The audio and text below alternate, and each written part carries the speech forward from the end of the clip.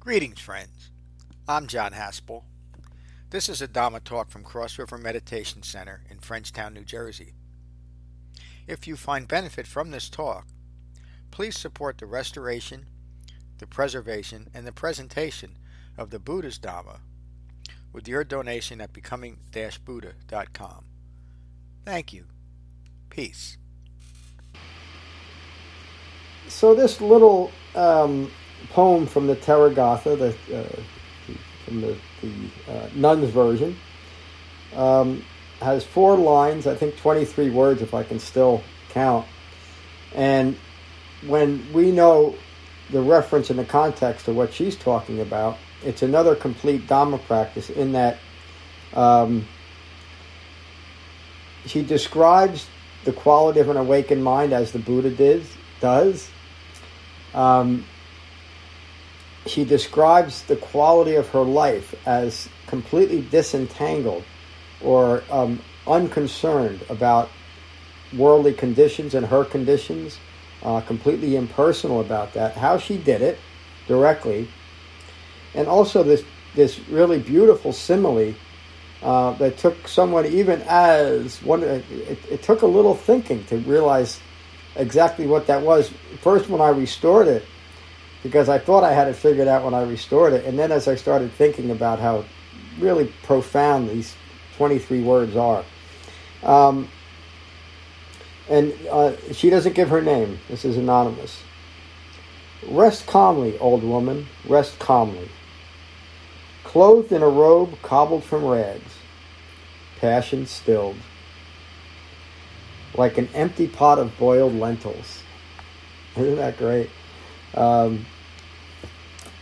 So she's describing the first line that she achieved the goal as the Buddha described. She describes the impersonal nature and the dispassionate nature of her life. She's clothed in rags. And there's no other thing that she needs to say about that, right? That's just what she is. Doesn't matter. And how did she get to such a profound place? She stilled her passions. And how is that? What's the metaphor for that? This great metaphor, like an empty pot of boiled lentils. What does it mean? What do the boiled lentils represent? So the boiled lentils, as the Buddha often refers to, the fires of passion. So they cooked under fire in big pots, and the boiled lentils are popping, and you could almost say that they're agitated, aren't they, in order to get them to a certain point. So is her mind, agitated like a pot of boiling lentils. And now her mind is like an empty pot. There's nothing there to agitate. That, when I understand it, is one of the most profound teachings on emptiness I've ever come across.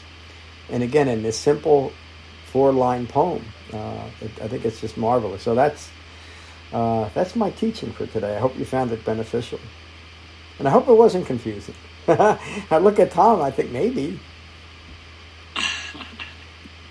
No, I'm looking for the sutta.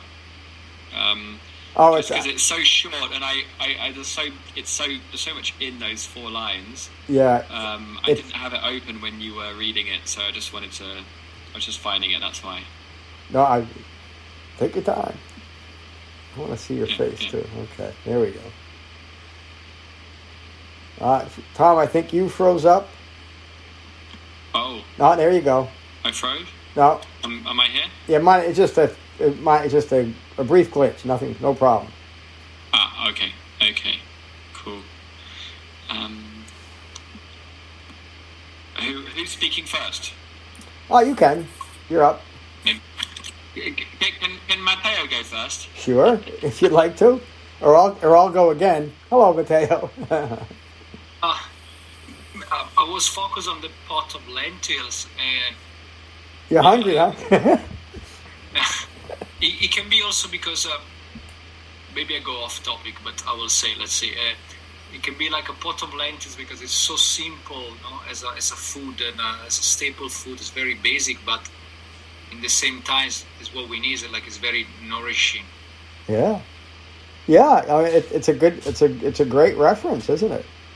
So and again, my reference isn't the right one, is it? Obviously, I'm so glad you spoke up because you're pointing out that there's an interpretive level to really that we need to nuance the Dhamma, don't we? And so the structure's there, the simile is there for all three of us, and yet, and Tom, you might see it in a different way, but useful to yourself. So again, Matteo, can you please just expand? I know you haven't had a chance to think too much about it, of how that relates to the rest of this little poem.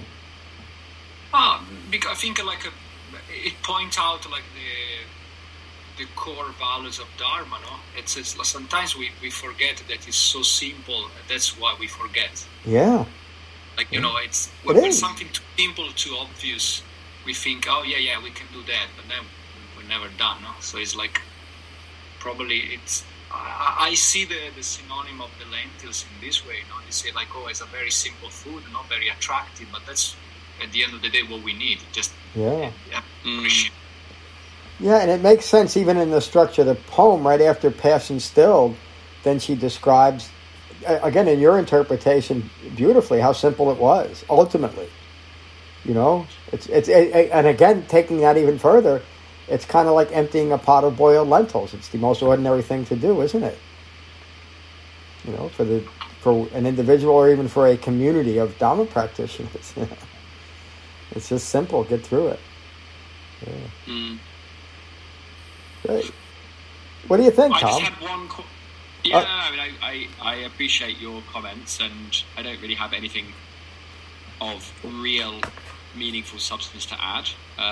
But it's a nice short little sutta or poem. My question is, the only thing I'm a bit confused of, it says like an empty pot of boiled lentil. Well, if it's empty, it's an empty pot doesn't have anything in it.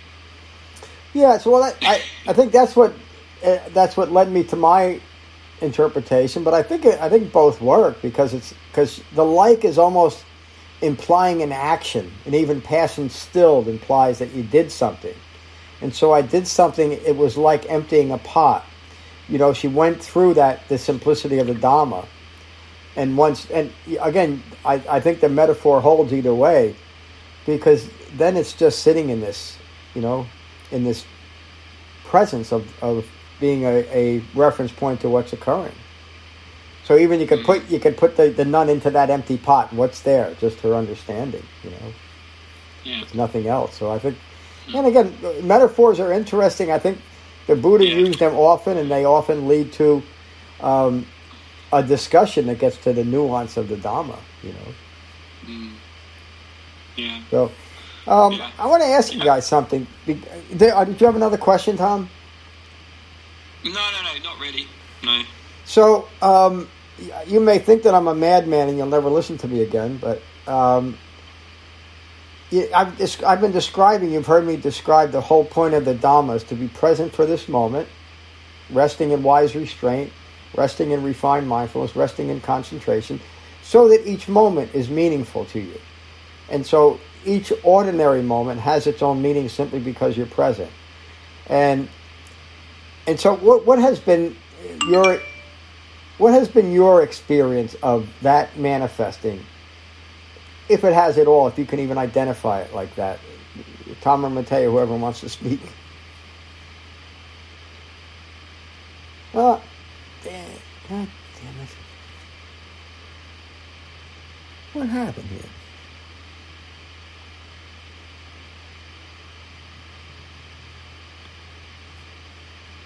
Recording in progress. Yeah, I don't know what happened there. Did you lose connection? No, I think you did. Yeah, my whole screen went like. I don't know what the hell happened. Anyway, so what I described, do you notice that more and more in your life, that ordinary things just have much more meaning, and you might even be more curious about what's occurring than you have before? Yeah. So what is that like, if you can describe it? And then it leads to something. Yeah. I mean, you described it quite well. Okay. But I would definitely subscribe to that I've... all of these, I mean, the references, I'm not quite wearing rags yet, or eating just a empty pot of whatever lentils, but definitely my life has simplified, and I've found more meaning in the simple way, in simple experiences, whether it be resting at home, whether it be meditating, finding refuge in meditation, or whether it be going for a walk along the beach, not having distractions. So and that experience was more... That's what it feels like to me. Yeah, even that experience of walking on the beach that you've done your whole life is more meaningful. Yeah. Because of that. Matteo, what would you... Infinitely. Yeah, infinitely. What would you say, Matteo? And this is not a benchmark of Dhamma practice. It's just... Yeah, pretty much what Tom said. I would say, like, because we are more and more into Dharma, when you do something slightly distracted, or maybe not important, now it became so overwhelming. Oh, yeah. Yeah, I like the word. So I'll tell you what's happening to me. I don't know, or it's what's developed. At times, what's occurring is something, and something could be so ordinary, and I don't want to use that reference again. Now I can think of a good one. It might be just watching a leaf fall from a tree, but and it's not that it's miraculous or anything, or I see some cosmic insight. It's just to be present for it, and then the curiosity that. For instance, the reference isn't...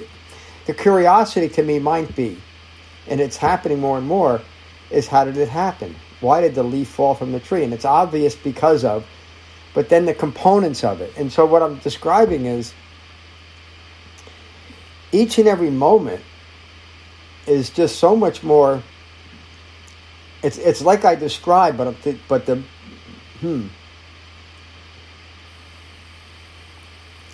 the experience of what's occurring in each and every moment.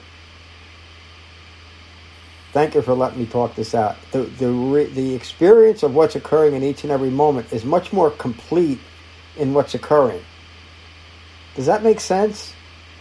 So just to use that reference, and again, I don't know if it makes sense. The leaf falling from the tree, how did it happen? In that moment, it wasn't finding out how it happened. It was a curiosity that was meaningful. Right? It wasn't so much in fulfilling the curiosity, because it was the question that made it was the question that made the moment so meaningful.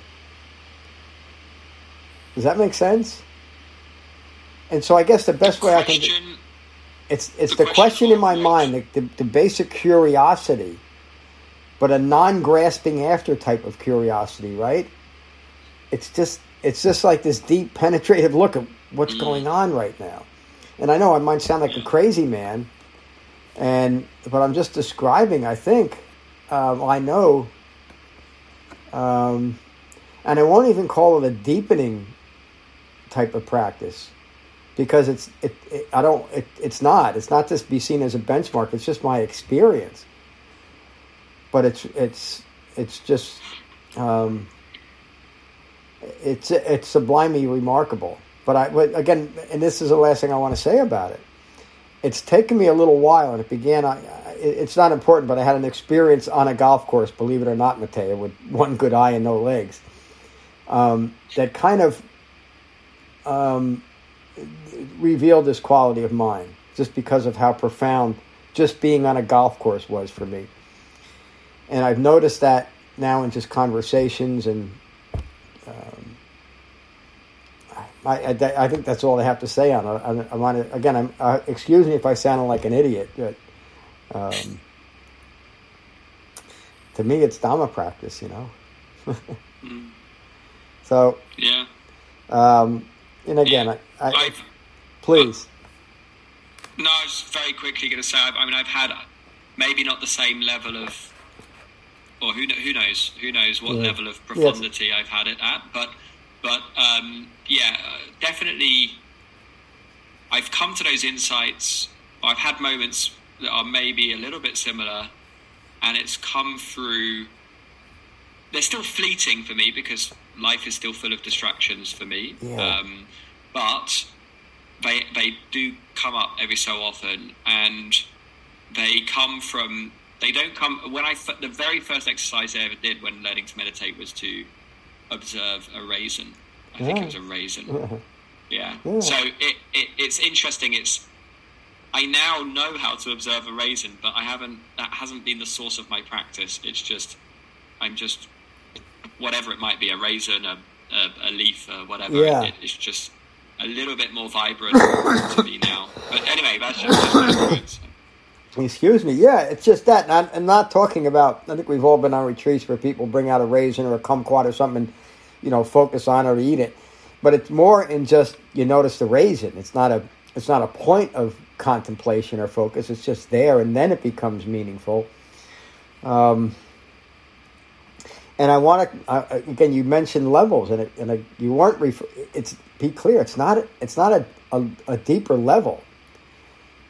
Again, it's what I'm feeling, it's what you're experiencing, what you're experiencing, just to be noticed. And your continuing experience might not necessarily, you might not even color it like I just did, but it's what's occurring. It's being present. Mateo, what would you have to say about this, if anything? I think everybody went through the raisin.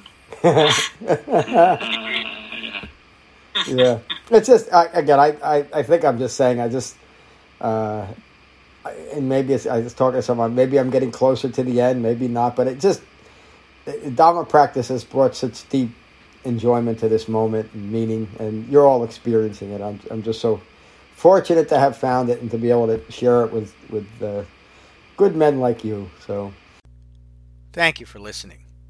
I rely on donations to support the continued restoration, preservation, and presentation of the Buddha's Dhamma. If you find benefit here, please consider a donation at becoming-buddha.com. Thank you. Peace.